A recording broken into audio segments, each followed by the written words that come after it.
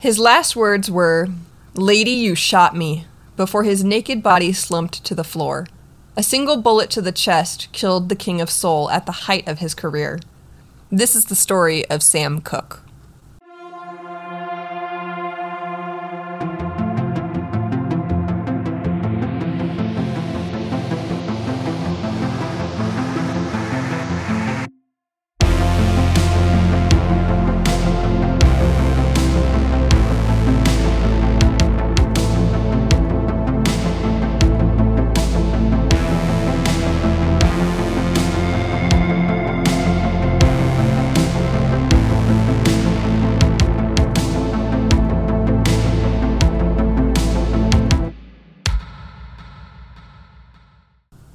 Welcome to the Crime Soup Podcast. I'm your host, Hannah Kanapis.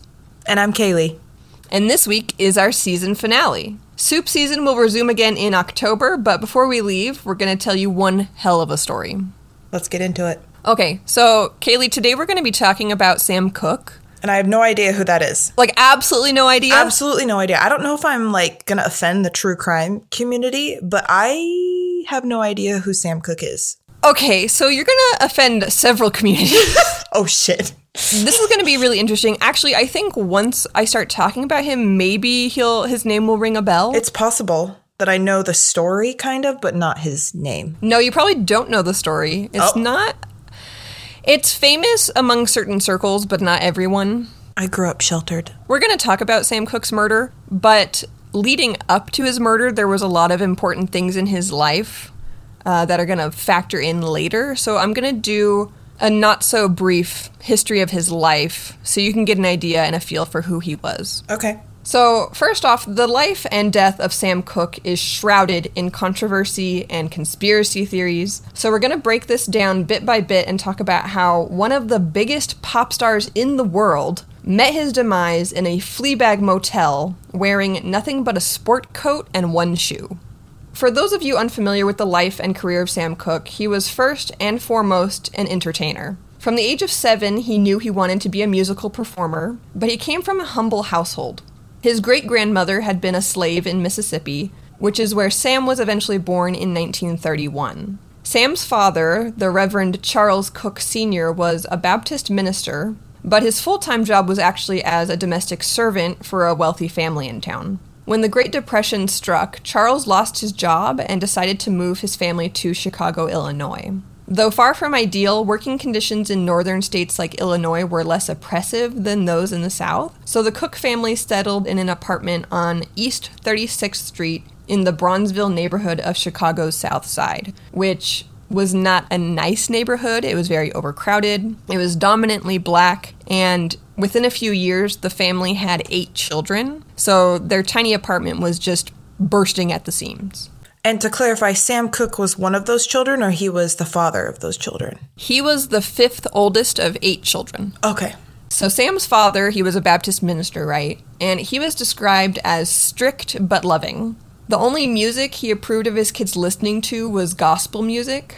They weren't allowed to go to movies or dances. Blues music was strictly forbidden because he believed it would jeopardize his kids' well-being. He could command a room with his powerful demeanor without ever raising his voice, in churches and at home. But as fiery as their father Charles was, his wife was the exact opposite. Their mother Annie married when she was only 16 years old. She was quiet and unassuming, but always welcomed any stray child to join them for dinner. Their small apartment was always bursting at the seams, with neighbors and friends constantly coming and going. Sam was their 5th child, and he inherited much of his looks and mannerisms from his father. And just like his father, Sam never tolerated nonsense. No matter how rich or famous Sam would become, he was still a black man living through a time of segregation, Jim Crow laws, and strong prejudices. So although Sam was handsome, talented, and eventually very successful, he still had to fight for better treatment throughout his entire life, up until the bitter end. So I want to talk about Sam's childhood and his experience with music and how he eventually developed his successful music career.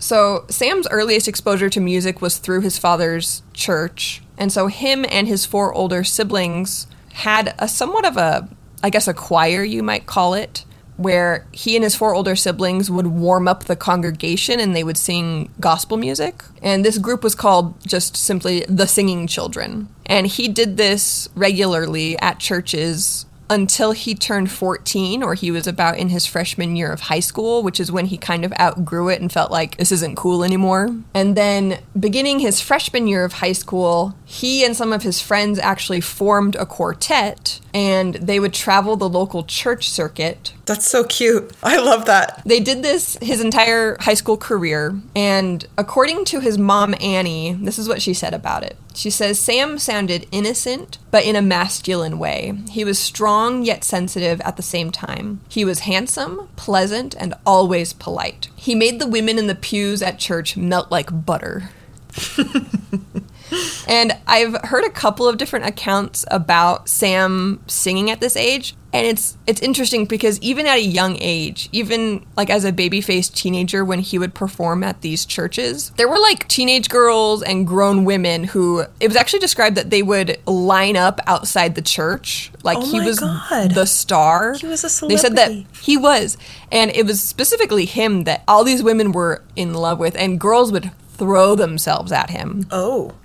So he was very desirable, even as like a teenager. This makes me want to listen to some of his music. Can I like listen to one of his, like just an excerpt of one of his songs right now? No. Or no? No? Ah, I want to hear him so bad.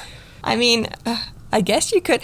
The thing is like once you look him up, I'm sure you know him. Okay, so you want to keep me in suspense longer? Yes. Okay. That's fair.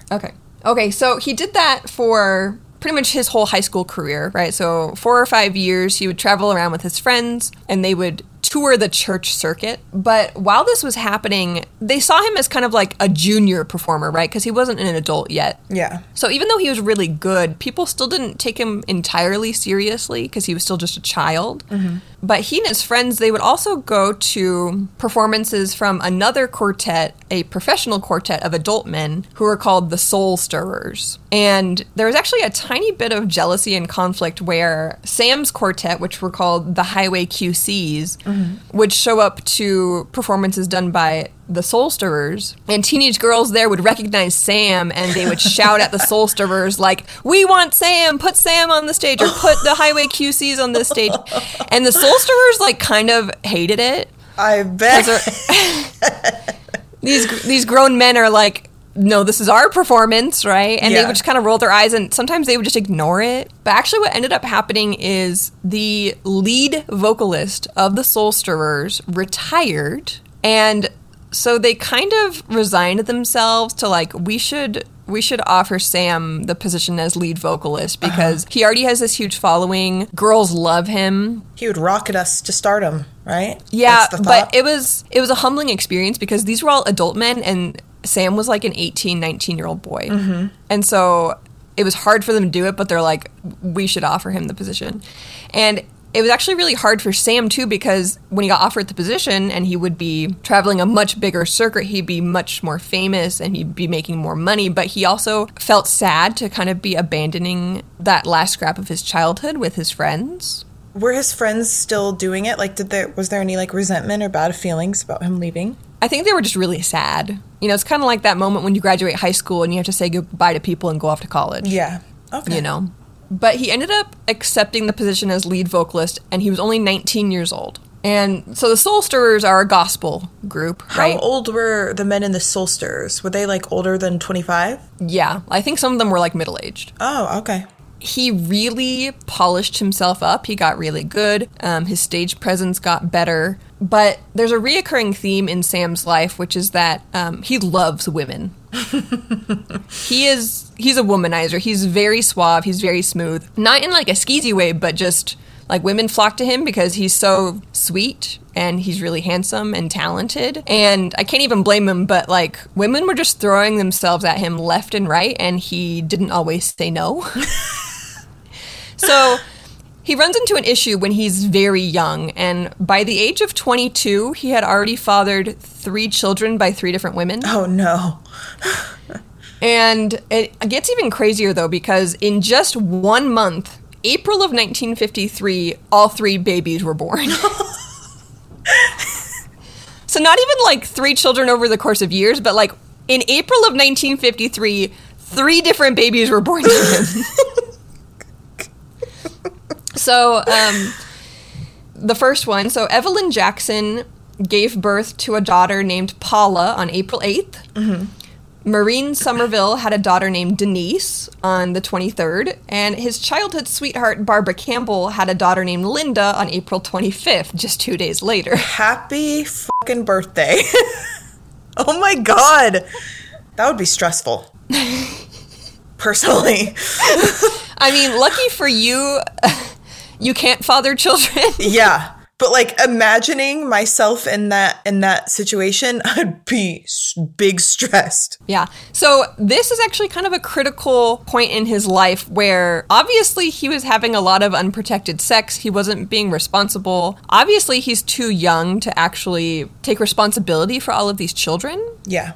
Throughout his life, he did monetarily provide for all of his children. He ends up having 7 in total by the end of his life. And he tries to be responsible about it, and he does try and provide for them, but at the same time he can't really be present for all of them. No, because these women live all over the country. Yeah.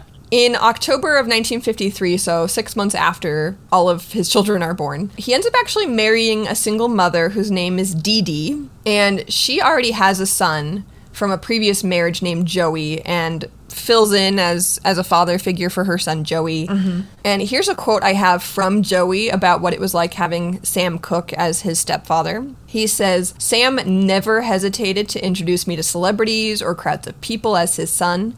He always made me feel warm inside, always made me feel like his son. One time he brought me on stage at the Apollo Theater, and I was terrified. He put his arms around me, and I realized that everything was going to be all right. When I was around him, he made me comfortable and confident." Oh, yeah, really cute. That's Joey really absolutely, cute. Yeah, Joey absolutely loved having Sam as his stepfather. Mm-hmm. But like with a lot of celebrity relationships, it was really hard on Dee Dee that Sam was always traveling. Oh, I'm sure. So they were only married for 5 years before his work life was just too hard on her, and they eventually divorced. She and Joey moved back to California, where she was from, and she actually ended up dying in a car accident soon after that. Sad. And what's even more sad, too, on top of that, is that Joey ended up getting raised by his uncle, and his uncle didn't want Joey to have any contact with Sam. So Joey spent the rest of his life, like his young adulthood, not really knowing Sam. That's really sad. Yeah. But something about Sam's personality that is present throughout his whole life is that he always wants to be doing better. Like his whole goal is to get bigger, to do better, to become more polished. And during his 6 years with the Soul Stirrers, he was doing really well, and he was getting a lot of fans and getting a lot of attention that he desired. But he knew that he could be bigger and he could be better. And he knew that gospel wasn't going to take him to the top. Mm-hmm. But if you remember back to his childhood, his father did not condone modern music. Yeah. And so that was still conditioned into him, right? He respected his parents, and he didn't want to disappoint them. And he essentially had been told that pop music, anything that evoked like sexual feelings, was from the devil. I think he's a little bit past that. Fathering 3 children by 3 different women. Yeah. Yeah. And so he came to this breaking point where he was really torn on what he should do, because he knew what he wanted to do and what he felt like he felt like he could be really successful, but he also didn't want to disappoint his family and and he didn't want to turn his back on his upbringing. So the transition from being one of the Soul Stirrers, being the lead vocalist of the Soul Stirrers, and breaking out into pop, it was a slow transition. And essentially it started with Sam really wanted to do pop, but he didn't want to make it obvious that he wanted to do the devil's music. And so he started writing and arranging songs for the Soul Stirrers and like sneakily including things that were a little bit more poppy. Like in the lyrics or in the actual composition of the music? I don't know. Like, I don't know exactly what constitutes pop. If he was just like maybe including a little bit more drum, you know what I mean? Like he was just making it a little bit less God-oriented. So in 1955, Sam wrote and arranged a song called He's My Guide for the Soul Stirrers, and it came closer to cross the pop line than any of their songs to date. So he's starting to play with fire, right? Yeah. He's gotten a taste for arranging pop music, and he really wants to do more. I mean, and he eventually... Oh, sorry. I was going to say, it's not like the Soul Stirrers didn't fucking know. I mean, they were rehearsing together. Like, they probably rehearsed songs for, like, days and hours. So all of a sudden they're performing, and they're like, wait a goddamn second. This sounds like fucking Elvis Presley. Like, so my immediate reaction is they were down with it, at least without words being explicitly said. Yeah. And like pop was getting harder to ignore. So like, and also it gave them a lot of positive attention because pop is what their listeners wanted deep down. Like the teenagers, like any teenager, like, yeah, they'll go to this gospel concert because it's what my parents will let me go to. But I'm secretly hoping that there's going to be some rhythm in there. Yeah. So Sam eventually becomes too restless and he gets too big for the gospel scene. He was really big in the Black Christian community, but he knew he could be much bigger. Mm-hmm. So he realized he really needed to branch out into pop music if he wanted to grow. In 1957, he releases a solo song. Like he records it in secret, essentially. Oh. And he uses a pseudonym and he calls himself Dale Cooke. So he changes his first name. And that's just kind of silly to me. Everyone's like, wait a second. Well, he's really scared because his family doesn't know that he's playing with the devil's music. Well, yeah, but like he just changed his first name. So like everybody who knows what his voice sounds like is like, well, that can't be Sam because this guy's name is Dale, even though they have the same last name. Anyways, I'm just giggling about that a little bit. No. So that's exactly what happens. Oh. Because he releases this song, and everyone's like, that sounds exactly like Sam Cooke. Because he has a distinct voice. I would imagine. Yeah. And the song, it wasn't good, but it wasn't bad. It was just kind of an experiment. It was kind of like his first draft. He was kind of testing out the waters. Yeah, it was his first try. And the biggest criticism of it is that he tried to make it a pop hit, but he still was deeply rooted in his gospel sound. So the song didn't quite make it. It still sounded a little bit too gospel-y. But it gets back to his father, that Sam is secretly recording pop music. And it turns out that his father isn't terribly mad about it. Oh. So Sam comes clean and says, like, you know, I want to be bigger. I think I can do really well, but I want to start making pop music. And his father gives him his blessing, essentially saying, like, you know what? Your musical talent was given to you by God. So I think you should use that talent. Hell yeah, Daddy Cooke. Yeah, Daddy Cooke. So he's, like we said before, his father is strict but loving. Like, he just wants what's best for his kids, and he wants them to be happy. Love that. So this is the transitionary period where finally Sam Cooke is like, wow, I can do this. Like, I can start performing pop. I've got my father's blessing. And later that year, in September of 1957, Sam Cooke writes and records a song called You Send Me, and it blows way up. It is a smash hit with not just his usual black audience, but also the white audience of America. It soars to #1 on both the pop and R&B charts and stayed on the charts for 26 weeks. Holy shit! Which is 6 months. Holy shit! Eventually selling over 1.7 million singles. Good for him. This is his essentially first song after his first one was, you know, kind of a miss. Well, he wasn't all in. He was still hiding in the shadows. When he gave it his whole self, people loved it. Yeah. So, like, from the very beginning, like his very first song that he releases, people are he does crazy. Well. Yeah.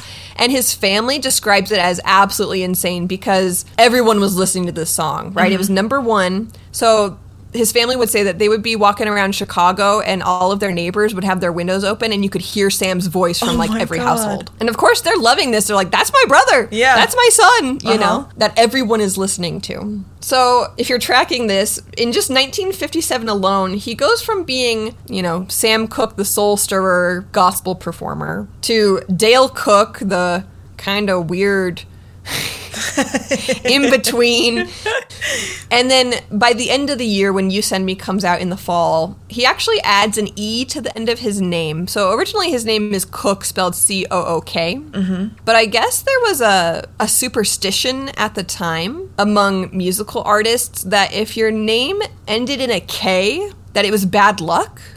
Interesting. I wonder why. And so it was better to add an E at the end. And apparently Sam Cooke wasn't the only one who did this. Also, Dionne Warwick added an E to the end of her name. That's really interesting. I really want to know how that started. And so by the end of the year, he had 2 #1 solo singles because that record had an A and a B side. And so he was quickly rising as a pop star. After he starts climbing the ladder and he starts recording more singles, he quickly flies into stardom. And he has money to burn, right? All of his nieces and nephews recall how their Uncle Sam would take them to a place called the Riverview Amusement Park in Chicago, which at the time was the world's largest amusement park. And the kids were allowed to eat, ride, and buy everything they wanted all day. That's awesome. Oh my God. Uncle Sam was the best. So I think they would do this like once a year where it was like their one day, the sky's the limit, ride all the rides you want. In a book written by his family about his life, they described how he would like bribe the ride operators with like $50 bills and be like, just let them ride as many times as they want. God damn. He paid for everything. And whenever they would show up to the amusement park, they'd be in limousines and they'd be in his like brand new convertible, right? And one of his qualities that's often described by everyone that knew him was that he just had this never-ending generosity. And it was one of his most prominent characteristics. Like, if you mattered to him, there was no amount of money that he wouldn't spend on you. We love that. Yeah. How do I get an uncle like that? Yeah. And another thing about Sam is that, because he had all of this money from all of his success, he always wanted the best of everything. Like, he never settled for something that was subpar. Like, if there was 2 different options, he would always choose the higher quality one. Good for him. He never denied himself anything really nice, right? He wasn't stingy. Because, you know, there's a lot of wealthy people where it's like the reason they have that much money, they're not generous. They're not generous about it. They're stingy about it. They're penny pinchers, yeah. But that was not Sam. But I also imagine in like an era of Jim Crow and segregation, like he was barred from a lot of the nicest things in this world had to offer, right? Based on his race alone. So he, on principle, like probably was interested in, and I do not blame him. Good for him. So another story about Sam that's really important. So these may not seem important stories right now, but they do tie back together and factor into when we're going to analyze his murder. Mm-hmm. So keep this story about the amusement park and his spending habits in mind. Okay. Also, another story that his family tells is that there was one time where after he had reached some level of fame, his car broke down and the police showed up. And police at this time, brutality against black men was really commonplace, even if it was completely unwarranted. Basically, if you were a black man at this time, you didn't want to have anything to do with police, even if you were completely innocent of anything, right? Yeah. His car breaks down and a white police officer shows up and basically orders Sam to just get out of the car and push it himself. What? And this is where we see an example of how Sam is really similar to his father. So his father was very no nonsense. When his father felt like something was wrong, he always would stand up for himself. Yeah. When people treated him poorly, especially because of his skin color, he would call out that nonsense and be like, no, you are not doing this. This is wrong. And Sam was the exact same way. Anytime he was confronted and was obviously being the recipient of prejudice, he would call it out. So the policeman who told him that he needed to get out and push his car, Sam said, I am a singer. I'm not a pusher. I don't push cars, right? He's like, if you need me to pay for it to be towed, I will pay for it, but I'm not getting out and pushing this car. Yeah. And he said this very assertively to a police officer, which at the time was very dangerous. Yeah. Another interesting story about Sam is that at this time he was traveling all over the country, and depending on where he went in the country, there were segregated audiences. So he might get hired to perform at a club or a venue, and there would be seating for white people on one side, and there'd be seating for black people on the other side. That's right? Fucking insane. And either Sam would flat out just refuse to perform at those clubs if they were segregated, which is a loss of money, right? So he's showing principle. Or he would perform, but he would spend the entire performance facing the black audience and ignoring the white audience. Yeah. Well, how fucking insane is it to segregate a fucking audience to watch a black man perform? Like, it doesn't make sense in any context, but it's especially, like, if you don't see the irony in that situation. That you're hiring a black artist? Yes, then you might be too racist to function. I think we should just get rid of They weren't functioning. Yeah, exactly. None of it was working. But there were little things like that in his life where you might not call it like overt defiance, but in little ways he was telling people that... He's pushing back. Exactly. And that was commonplace for him. When he felt like he was being wronged, he stood up to the police officer. When he felt like the venue was in the wrong, he defied them and he did what he wanted. So that's a key component to his personality. So another thing about Sam that's important to remember, based on accounts from all of his friends and family, he never used any drugs, which was kind of rare at the time because a lot of other musicians in the scene had substance abuse problems. Sam did use alcohol, but that was kind of his only vice. That, and I would say women. So pretty much any time that he was on tour, throughout his marriages, he was always sleeping around. Okay. So I would say women and alcohol were probably his two biggest vices. And from here, over the course of the next few years, so the late 50s and the early 60s, Sam gets even bigger because he starts getting more business savvy. When he first got started, he kind of did what happened with Taylor Swift, how she started her music career really young and she signed onto a label and they were taking a bulk of her profits. So that's really commonplace, right? So record labels, they'll sign on new talent, and the contracts that they have these artists sign essentially gives them all of the control and all of the rights to that artist's creations. So even though Sam was like this big star, he didn't actually own his music. And he was making a lot less money than he should have. He was still doing really well. Like, don't get me wrong. He was still really wealthy and doing well. But he could have had a lot more. So this prompted Sam to try and find a new label, which wasn't really the right move. But at the time, he signed on with RCA Records. And they provided him a $100,000 signing bonus. And they offered him ownership of his publishing rights, which was practically unheard of. Wow. Which he didn't have any of that with his previous label. So he switches labels. They give him $100,000. He gets full ownership of his music. So essentially he's going to be earning a lot more money from each of his recordings, right? He's like an OG Taylor Swift. Like, yes. He switched from gospel to pop, like Taylor did from country to pop, right? And then Exactly. He's switching labels, making money off of his own creation. Yeah. Sam Cooke walked so Taylor Swift could run. Yes. So by the end of 1961, Sam is now 31 years old. So remember his first wife died in that automobile accident? Yeah. Soon after that, he ends up marrying a different mother of his children. Remember he had those 3 babies in that 1 month in 1953? Yeah. The April babies. So one of those women, who actually at the time I think was only 17, who had one of his children, was a woman named Barbara Campbell.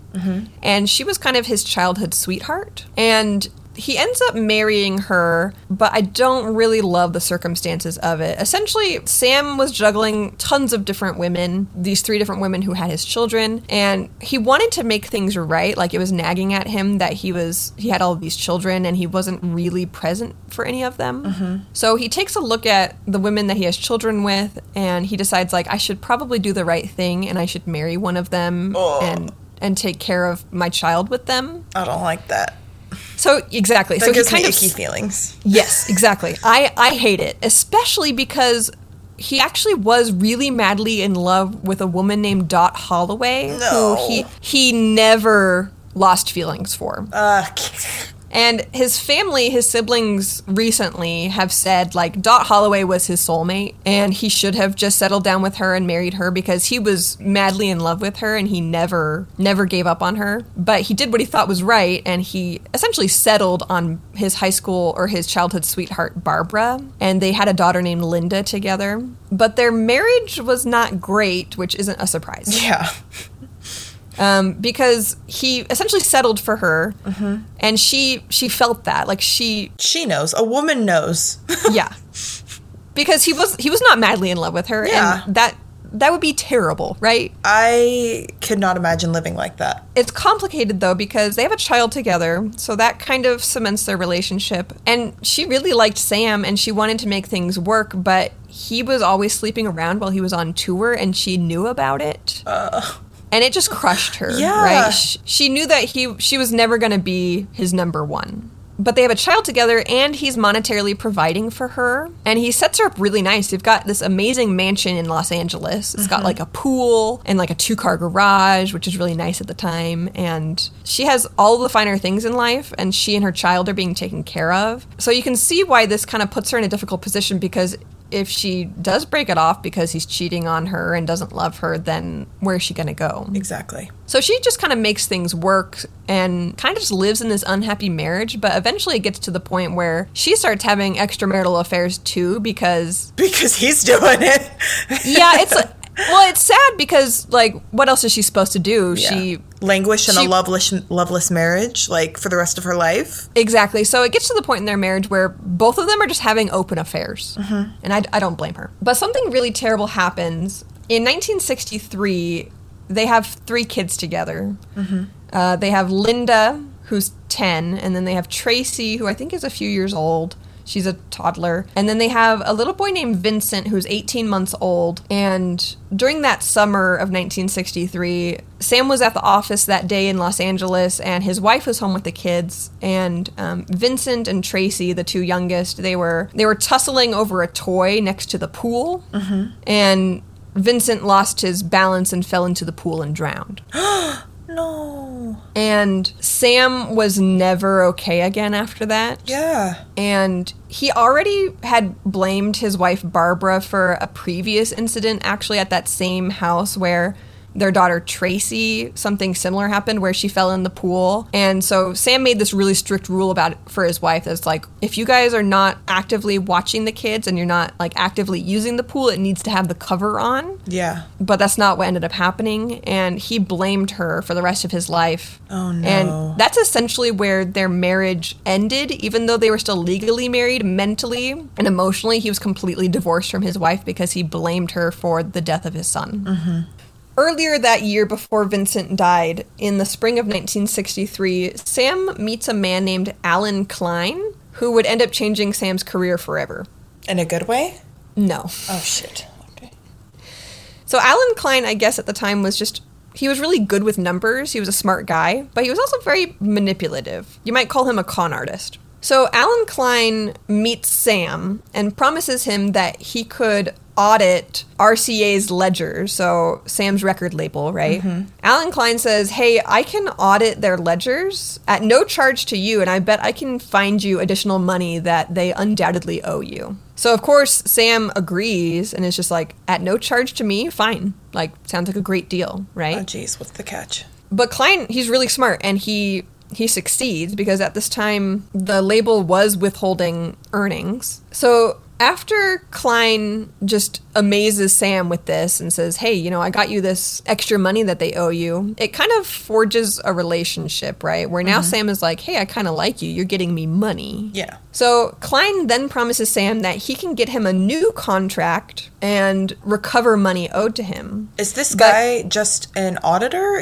What is his actual job? Is he a lawyer? So he's described as like an accountant. In quotations? I think he works for himself, though. Like, I don't think he works for someone else. This is what happens, okay? Sounds like mafia. So he befriends artists. He promises to make them more money. He then becomes their accountant. He was an expert at writing contracts with terms and conditions that always seemed to benefit him. And actually, long after Sam Cooke dealt with him, Alan Klein went on to then con the Rolling Stones. Oh my God. And the Beatles. Oh my God. And actually, it's been said that Alan Klein was one of the biggest reasons that the Beatles broke up. Because they fucking hated this guy. Because he conned them. He schmoozed them. He was a smooth talker. He was really smart. He was good with numbers. He promised them money. He got them money. And then he started kind of funneling money to himself and loading his pockets. Bro figured out the secret formula. But anyways, I hate him. This is all I know about him, and I fucking hate him. So there was actually, I can't remember who said it, but there was one description of him. Someone said, Alan Klein had all of the charm of a broken toilet seat. Who said that about him? I can't remember. Someone in the music industry describing him was like, he had all of the charms of a broken lavatory seat. I want to know how he had this negative reputation and such a shining good reputation at the same time, that he was able to con these huge names, these huge people. That's crazy. I don't know what happened to him. Like, I didn't follow his story after Sam Cooke, besides just, like, the Rolling Stones and the Beatles. I'm assuming that eventually people figured out that he was a bad guy, but by then maybe he was just already loaded. What's his name again?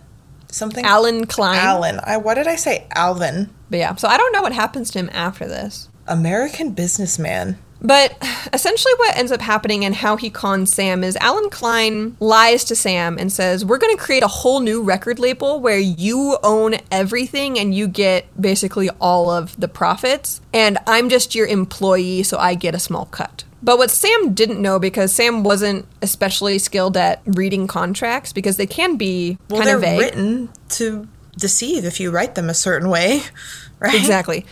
So what Sam didn't know is that Alan Klein, when he formed the new record label, which was called Tracy Limited, named after Sam's daughter, Alan drew up all of the contract and he assigned himself essentially as the owner. Oh. And the beneficiary. Oh my God. No! Does he stage? Okay, sorry. Continue. I'm getting ahead of myself. No, but you're on the right track, right? It's fishy. Yeah. If something ever happened to Sam, Alan Klein would benefit. That's not suspicious. But Sam doesn't know this, right? Like, you have to look at the fine print of the contract. So Sam doesn't know this. Okay, so now we're going to jump to the final 2 days of Sam's life. So the following year, this is 1964, in December. It's a Wednesday. So Wednesday, December 9th, 1964, Sam comes down with a bout of the flu. But just how Sam is, even though he's sick, he has to be productive. So even on sick days, he's at home and he's getting work done. Wow, he doesn't suffer from the man flu. Good guy, Sam. So during this particular sick day, he decides that today would be a good day to review the financial statements for the record label that he and Alan Klein had created together, which was Tracy Limited. I'm on the edge of my seat. Sorry. Immediately, he notices that there's irregularities, and he already had a sinking suspicion that Alan Klein was kind of conning him. Keep in mind, Sam's not dumb. He also grew up in the ghetto of Chicago. So he's pretty good at reading people and recognizing when people are being dishonest or have ulterior motives. And with Alan, from Sam's perspective, he kind of doesn't trust him, but at the same time, Alan's done so much to give him money. He just doesn't know how he's untrustworthy yet. Yeah. And this is where he kind of finalizes it and says, okay, he's been funneling money, he hasn't been using it appropriately. So he makes up his mind on this sick day, on Wednesday, December 9th, that he is officially going to cut ties with Alan Klein and fire him. His plan is that on Monday, he's going to fly out to New York and confront him in person. It's unknown whether or not Sam gave Klein any kind of warning. His family doesn't know. He did call his family. He talked to his sister actually that day because it was her 29th birthday. She talked to him at length and knew all about this. His family knew that what was happening and that Sam was going to cut ties with Klein. But we don't know if Klein knew. My theory is that Sam probably reached out to Alan and was like, hey, I'm going to fly out to meet with you. That would be reasonable, right? To assume that, but... No, that makes sense, actually. I didn't think about that. You're saying maybe he didn't say why he was coming out, but he probably gave him a heads up like, hey, I'm going to fly out on Monday to see you. And Alan Klein maybe deduced that it was bad. Yeah, with the limited context that Sam gave in a call, potentially. Like, he just knew his con had been found out. Maybe. So the following day, on Thursday, Sam is feeling significantly better, which is wild because I feel like when I get the flu, it lasts like a week. But apparently the following day, on Thursday, December 10th, he felt well enough that he wanted to go into the office. According to one of his producers, a man named Jess Rand, Sam withdrew $5,000 from a safety deposit box that day, telling Jess that he needed to buy some Christmas presents. So it is, the beginning of December 10th. That is about the time that you would buy Christmas presents for people, right? Mm-hmm. But what's odd about this encounter is that Sam had actually already purchased Christmas presents for all of his family back in Chicago. And when he spoke to his sister the day prior, he said, I'm already done Christmas shopping. They're in the mail on their way to you. Oh. Also, what's odd about this scenario is that Sam had several credit cards. He didn't need cash? Yeah, so it's not clear why he felt the need to withdraw so much cash to just simply buy Christmas presents. That's weird. Also, there isn't any clear evidence that Sam even went shopping that day. Okay, so my mind immediately goes to buying Christmas presents is a good cover. It's a good conversation starter, and he's trying to not appear not suspicious. Suspicious isn't the right word, but maybe not draw attention to the fact that he's withdrawing $5,000. And I also think, is he trying to withdraw some cash immediately so that because he thinks Alan Klein is scamming him, so he's trying to protect some of his money by withdrawing it and having it in cash, that way Alan doesn't have access to it? That's a good theory, but also $5,000 is chump change for Sam Cooke. It is, but if he was taking out more than that, it would be kind of suspicious. Alan would probably know, right? I don't know. So the money is really mysterious. We don't know why he withdrew all that cash. I mean, he was a big spender. We just don't know exactly what his plans were for that particular money. Also, the $5,000 amount is according to Jess Rand, and it can't really be corroborated. So we just have that one eyewitness account, and we don't know how accurate it is. Oh, okay. So it may have been 5, it may have been 3. We have no idea. Okay. So the exact amount is under scrutiny. Okay, which leads us to the final hours of his life. So we know that he just withdrew a large sum of money, right? So this is the evening of December 10th, 1964, and Sam is feeling much better after his bout with the flu the previous day, and he agrees to go out that night to a very high-class Italian restaurant called Martoni's Restaurant. Mm-hmm. So Martoni's was a really high-class Italian restaurant that Sam's secretary recommended to him because it was a place where really prominent people in the music industry would gather, and it would be a great place for him to network. So that's why he picked this particular restaurant. And so he meets up with one of his producers, a man named Al Schmidt, and Al's wife, Joni, and they agree to meet at 9 o'clock and have dinner together. But it's also serving a dual purpose where he also wants to network with people who are there, right? So does he know Al and Joni well? Has he met them before? Yes, he's very close with them. Oh, okay. So he meets up for dinner with them, and they corroborate that Sam has a large wad of cash with him. They don't know the exact amount, but Joni is cited as saying that it looked like several $1,000s. Okay. And while Sam's there, he is the life of the party, and he's buying everyone drinks, and he's networking, and he never actually ends up sitting down and eating dinner because he's so busy talking to people, and actually he gets decently drunk, where by the end of the night, he's had 6 martinis. So we don't really know what level of functioning he was at. Okay. But we do know there were plenty of eyewitnesses. According to Al and Joni, Sam never came down and sat down to dinner with them because he gets distracted by a really beautiful woman at the bar. Same. Happens to the best of us. It really does. Anyways, continue. So he gets distracted by a beautiful woman, one of his many vices, right? Right now he's got a woman and he's got alcohol. Oh, jeez. A bad combo. He just is infatuated with her, and she's actually with a guitarist that he knows, so he has an in. Okay. So he feels really confident, and using his Sam Cooke charm, this man who just oozes sex appeal, right? I hate that word, but continue. Oozes? I hate that word. Or sex appeal? Sex appeal is fine. It's oozes. So he ends up kind of weaseling his way between this woman and the man that she's with. And he ends up essentially stealing her away, and they end up, her name is Elisa Boyer.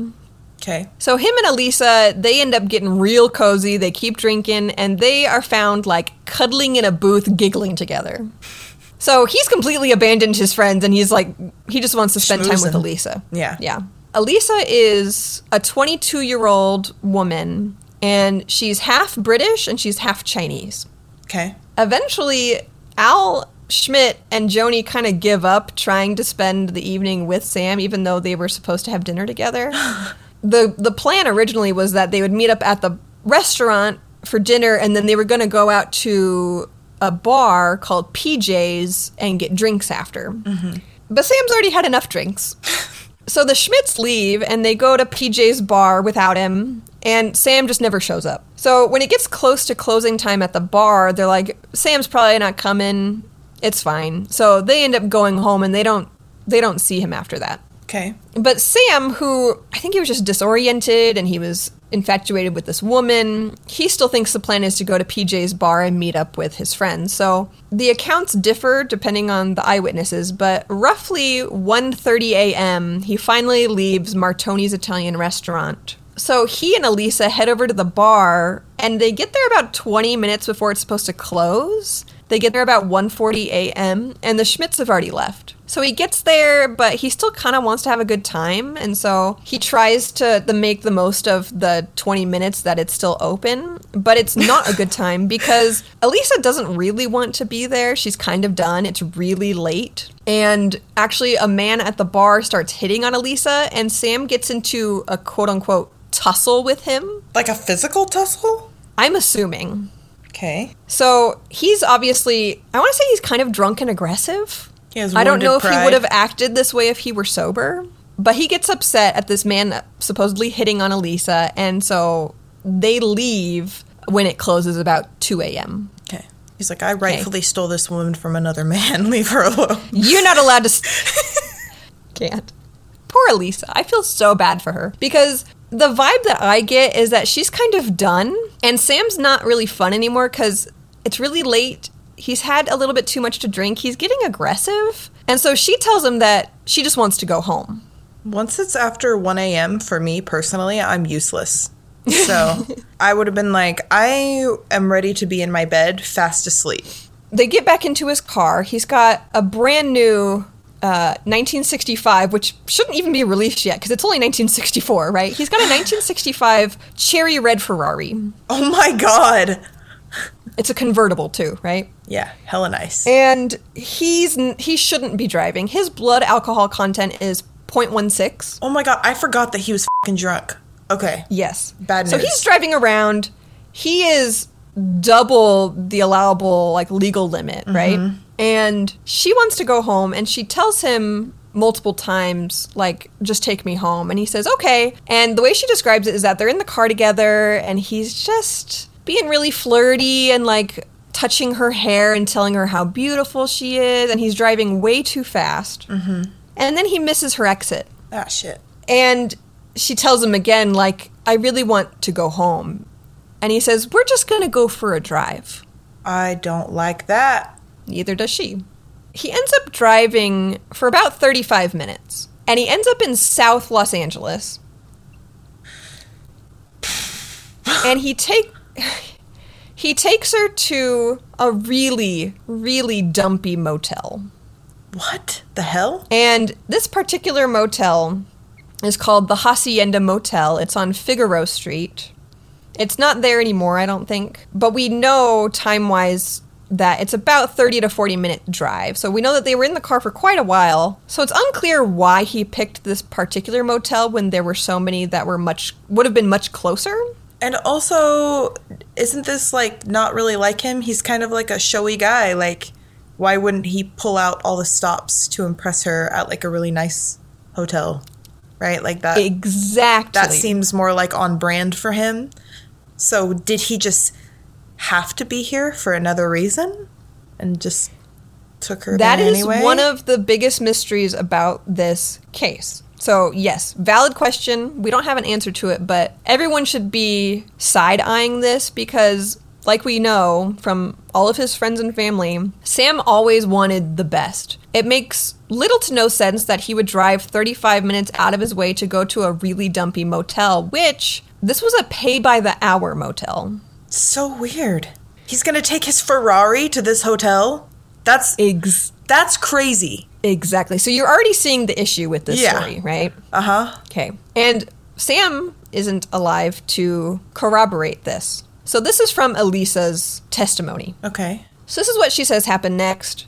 They drive up to the motel office. He jumps out, and he has to sign the ledger to reserve a room. And he's talking to the owner, or not the owner, the manager, sorry. Mm-hmm. The manager is a 55-year-old black woman named Bertha Franklin. And what we know from Bertha's testimony is that Sam walked in, said he wanted a room, and she told him that if he was going to bring Elisa back with him, that they needed to sign in as a married couple. So he writes in the ledger, Mr. and Mrs. Sam Cooke.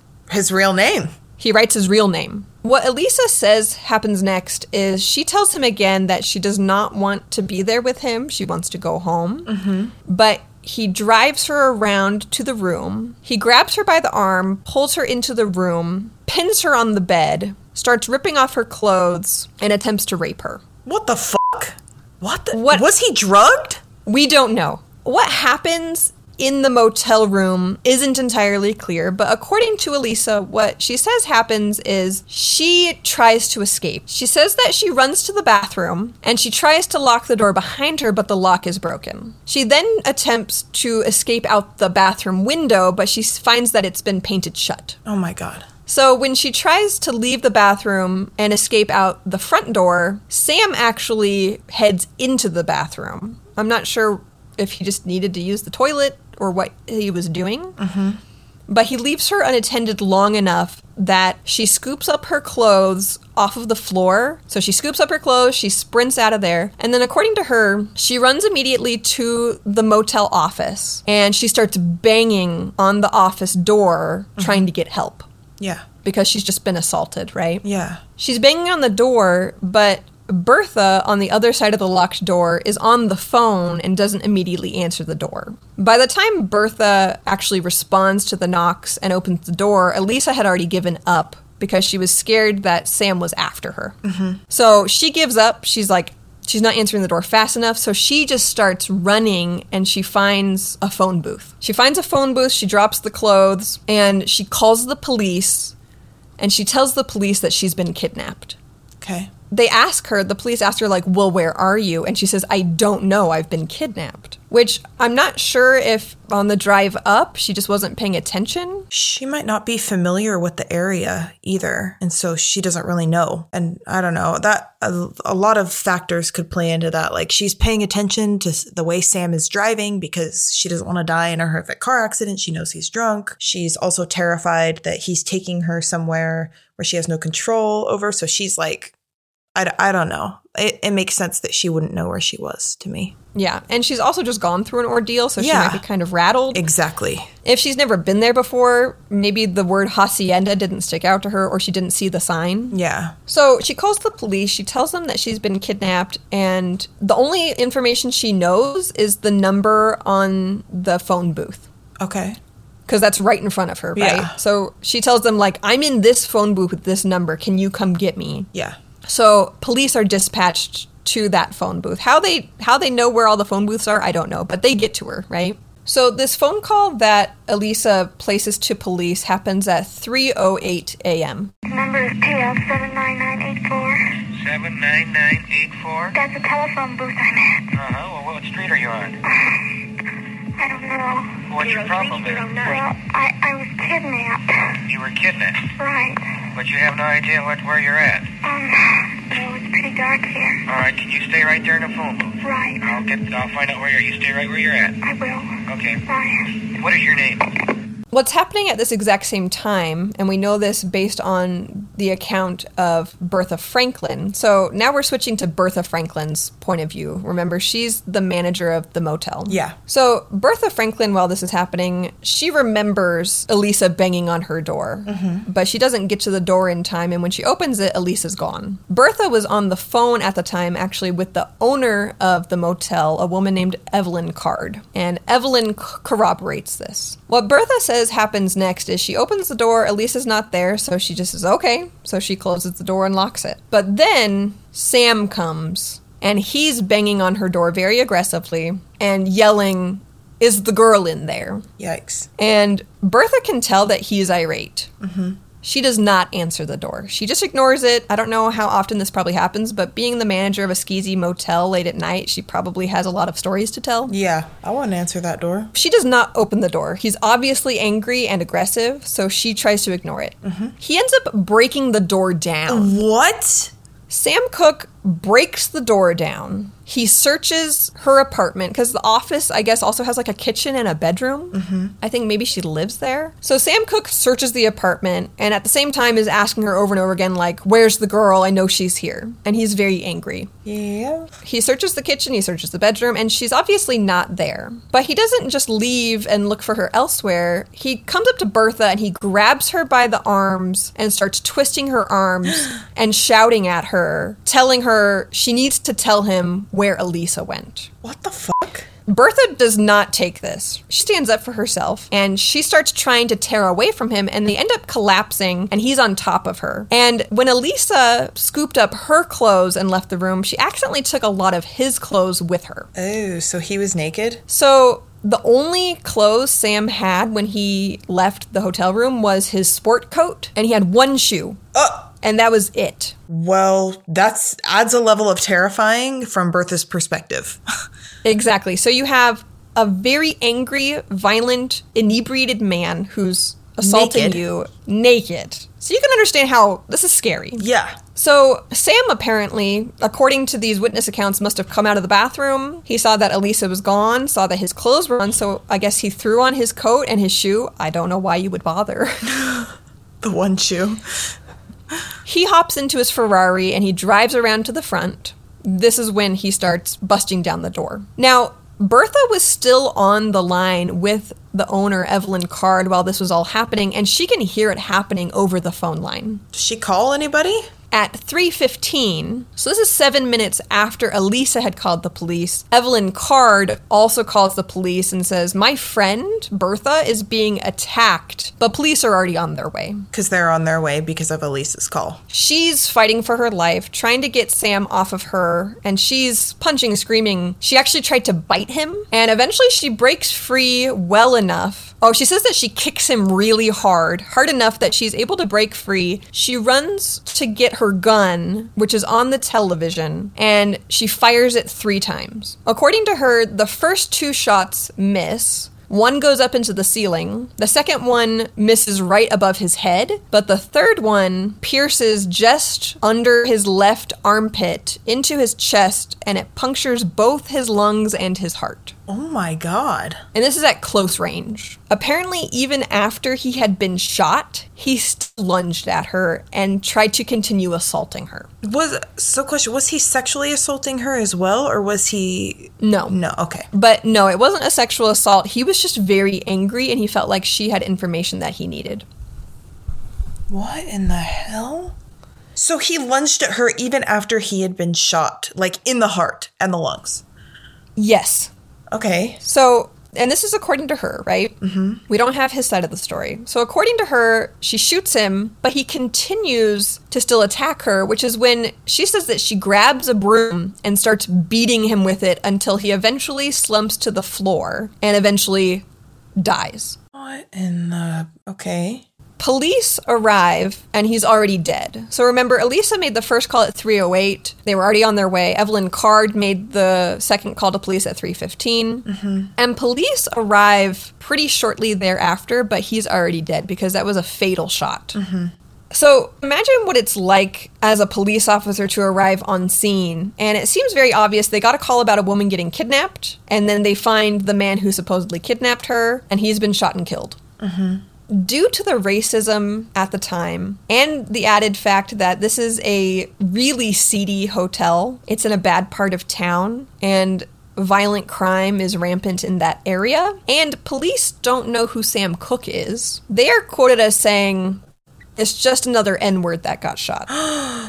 What the fuck? So police do not really investigate his death. Okay, but what is there to investigate besides that? Like, do we think that Elisa was lying? Do we think that Bertha was lying? Was there some type of, like, conspiracy? Because just from the information you've told me, that seems pretty straightforward, I guess. Like, except for the obvious, like, weird things about his personality. Like, why did he take Elisa to this weird seedy motel? Why drive out of his way to go there when this is totally the opposite of what he would normally do? It's not in his character, right? From what we know about him. Not at all. So that's why, obviously, there was a huge uproar over police negligence because they think it's cut and dry. They see, in their eyes, just another black man got shot and killed, which they see every day. So they don't really secure the crime scene. Obviously, they get his body out of there, but they don't do any kind of forensics. And his family and his fans are very upset, and immediately they don't believe the story from Elisa and Bertha. Yeah. Because they're having the same questions that you have, which is, no, my brother would not go to a seedy motel. No, he would not rape a woman. He could have any woman he wanted. He didn't need to rape someone. Yeah. That was one of the pieces of logic used over and over again from various different people. If you listen to other podcasts or you listen to documentaries about this case, I personally don't like to paint rape as something that doesn't apply to men who can successful get sex. men. Yeah. Yeah. Because rape isn't about that. Exactly. So I don't want to paint it in that light that, oh, he could have any woman he wanted. He didn't need to rape anyone, because that's not how that works. But that was one of the arguments that his family and friends made. Like, this doesn't make sense. He was always very high class. What was he doing at a $3 an hour hooker motel is what they said. And then there are accounts from, he had an open casket funeral, which a lot of very famous people attended. He had a lot of prestigious friends. Ray Charles was there and sang. One of his best friends was Muhammad Ali, and Muhammad Ali was there. One of his friends said that when she looked at his body, she described his body in a lot worse condition than the way that Bertha described the attack. She said that his head almost looked like it was completely disjointed from his body. What? And that his hands were severely bruised and practically broken. So immediately there were conspiracies because his family and friends felt like this was really out of character for him, and he was really high profile, and we know that he was thinking about ending his relationship with Alan Klein in just a few days. Also, his close relationship with Muhammad Ali adds another possible conspiracy theory to this, which is that Muhammad Ali was really good friends with Malcolm X. Malcolm X and Muhammad Ali at this time were being heavily surveyed by the FBI. Oh. And we know that Malcolm X was eventually assassinated. And we know that the FBI has a track record. I looked up Sam Cooke because, again, I knew nothing about him. And in the description of him, it said he was an activist, a civil rights activist. Yes. So I touched on that briefly, but he was also, he would do benefits for the civil rights movement. He knew Martin Luther King Jr. He was actually a lot closer to Malcolm X. So he had controversial friends. On top of that, there's another conspiracy theory that the music industry at this time in Los Angeles was heavily controlled by the mob. Whoa. And Sam was kind of a pioneer at the time in the sense that he was making his own record label, and he was taking all of his profits, and he was cutting out all the middlemen that normally would profit off of artists. Okay, but here's my conspiracy thought then. Do we think that Alan Klein knew that Sam Cooke was onto him, knew that he was going to cancel the contract, felt that Sam Cooke was somewhat dispensable, and told the FBI to keep tabs on Sam Cooke, and then created a case against Sam Cooke and then the FBI staged his death? Because I imagine the reason Alan Klein went after somebody like Sam Cooke is that he was a rising star, but he was also black. And so he had less social power. And Alan had multiple legs up on him. Like he had super good accounting skills. He knew Sam was in a vulnerable place with his current music contract. And if he could get Sam to trust him just enough, he could totally take advantage of him. Sam could be his total pawn and fund him, right? He could just use Sam. But when Sam started to figure out what was going on, it became a problem for Alan. And Alan decided he could just get rid of Sam and be entitled, again, because he was a beneficiary, he could be entitled to all of Sam's assets and money. Is that what we think is happening? People usually swing wildly one of two ways, at least from what I've noticed, which is people either swing toward, yes, it was a conspiracy and he was getting too big and he was, like you said, he was dispensable. And Alan Klein, we already know, was pretty seedy and was possibly capable of murder, or at least conspiring. Or had lots of money and influence with certain groups of people. And then it wouldn't really be surprising if it was a mob hit or it was the FBI, right? Because they can stage things to look like murders. And they would just before. have to get, they would just have to get Bertha and Elisa in on it, and also Evelyn Card. So they've got 3 different women who they have to all keep on the same page. People swing wildly the other, which is that they just truly and honestly believe that what happened is Sam was vulnerable and he fell victim to his vices. A lot of people say, he probably shouldn't have been drinking and driving. He probably shouldn't have been having these extramarital affairs, and it's eventually what led to his death. Either way, the circumstances are very strange. That's, I think, pretty undeniable that it is strange and questionable, but I'm gonna make it even crazier on you. Police discovered later that Elisa Boyer is a prostitute. That makes her more vulnerable, and that immediately makes me think she could be paid off by somebody. So she was intentionally... No, this makes it feel a little bit more realistically that she could have been hired by somebody in an attempt to lure him to his death? Yes. Okay, who was the guitarist or the guy that she was with originally? Was he on it too? Yeah, see, that's the question. If you go down the conspiracy route that he was set up to get murdered, then you have to assume that Elisa was a plant. Yeah. And that she purposefully seduced him to spend the night with her so that she could take him to that motel. Mm-hmm. And maybe that would explain why it was that motel. Like, she specifically wanted to go to this motel, and he took her there. And the police also later find out that Bertha Franklin had been arrested previously for being a madam. What? Okay. Yes. Okay, so now I'm starting to feel like the FBI fucking did it. Because some people's theory is that the FBI weren't involved, that it purely was just Elisa and Bertha, that they were working together, and that Bertha was her madam, right, like her pimp, and that it was really just a ruse. Elisa seduced Sam, and when he suggested that they go to a private place, she said, I know a place, we should go there, and that's why they ended up at the Hacienda. So one theory is that they maybe weren't planning on killing him, but when Elisa scooped up her clothes and took his, she also took his pants, which still had that wad of thousands of dollars in it. Did they recover money on him? So the money was never recovered.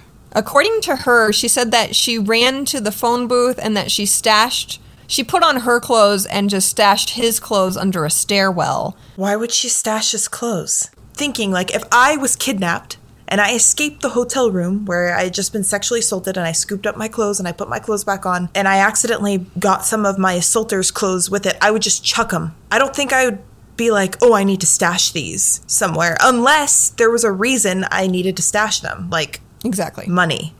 There was a lot of money in them that I wanted. Sport coat that he was wearing had like $100 in it, and they're like, well, it's not a robbery. He's still got $100 in his pocket. What they didn't know, because they didn't know he was Sam Cooke and that he was worth a lot more than $100, is that his pants pocket had thousands of dollars in it. And she also, so when she scooped up his pants, she got that wad of bills, and she also got his credit cards. What we know is that the cash was never recovered, but the cards were never used. So if she did steal it, she didn't use his cards. So your theory actually explains my next biggest question about this, which is that if Elisa was a prostitute, it doesn't make sense that she would call the police or that she would draw the police attention to her.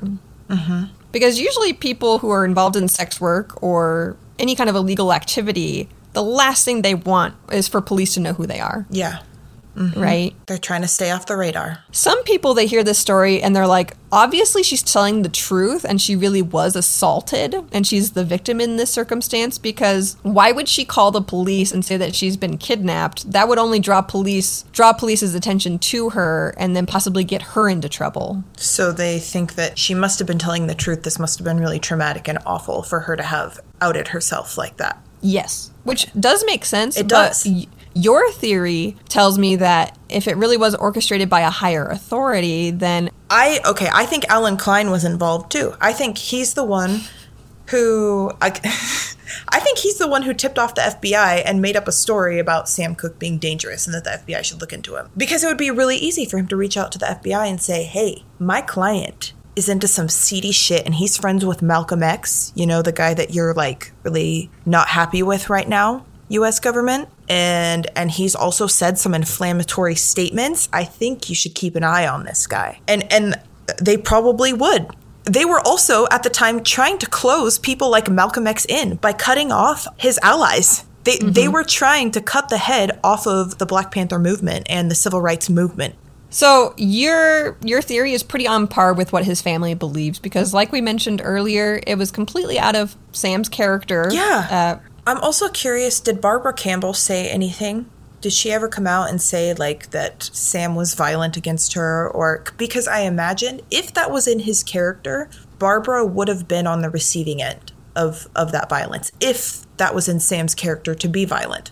Out of everything that I've read about him, I haven't seen a single account from any of the women that he's been involved with or any of his friends or family that he was a violent person. Okay. So his death was ruled a justifiable homicide. Elisa Boyer and Bertha Franklin went to court and they testified. And they were kind of the nation's most hated people for a while because people obviously loved Sam Cooke, and these were the women supposedly responsible for his death. So they actually testified in court wearing disguises. They didn't want to have their picture taken or their image published. It came out later that Elisa was involved in prostitution, and she actually ended up going to jail years later for murdering her boyfriend. So that is the story of the death of Sam Cooke. To this day, it's still a justifiable homicide. So Bertha Franklin claimed that she was acting in self-defense, and according to her story, that makes sense, and that's how it was ruled. But obviously, there's a lot of people who disagree with that and do believe that it was more insidious than that. Do you have anything else you want to say? Holy shit. This has been fun. Fuck Alan Klein. I know he's dead, but like... He broke up the Beatles and he murdered Sam Cooke. Fuck the Beatles. Who... I don't give a fuck about them. But what the fuck? Well, this was infuriating. Thank you. Thanks for ruining my fucking day. The people deserve to know the truth. Yeah, I want to fucking know. And his family needs to know too, because they not only killed this man, if they did this, but they destroyed his reputation in the process. Yeah. Okay, you want to sign us off? Yeah. You need to tell our listeners when we'll be back.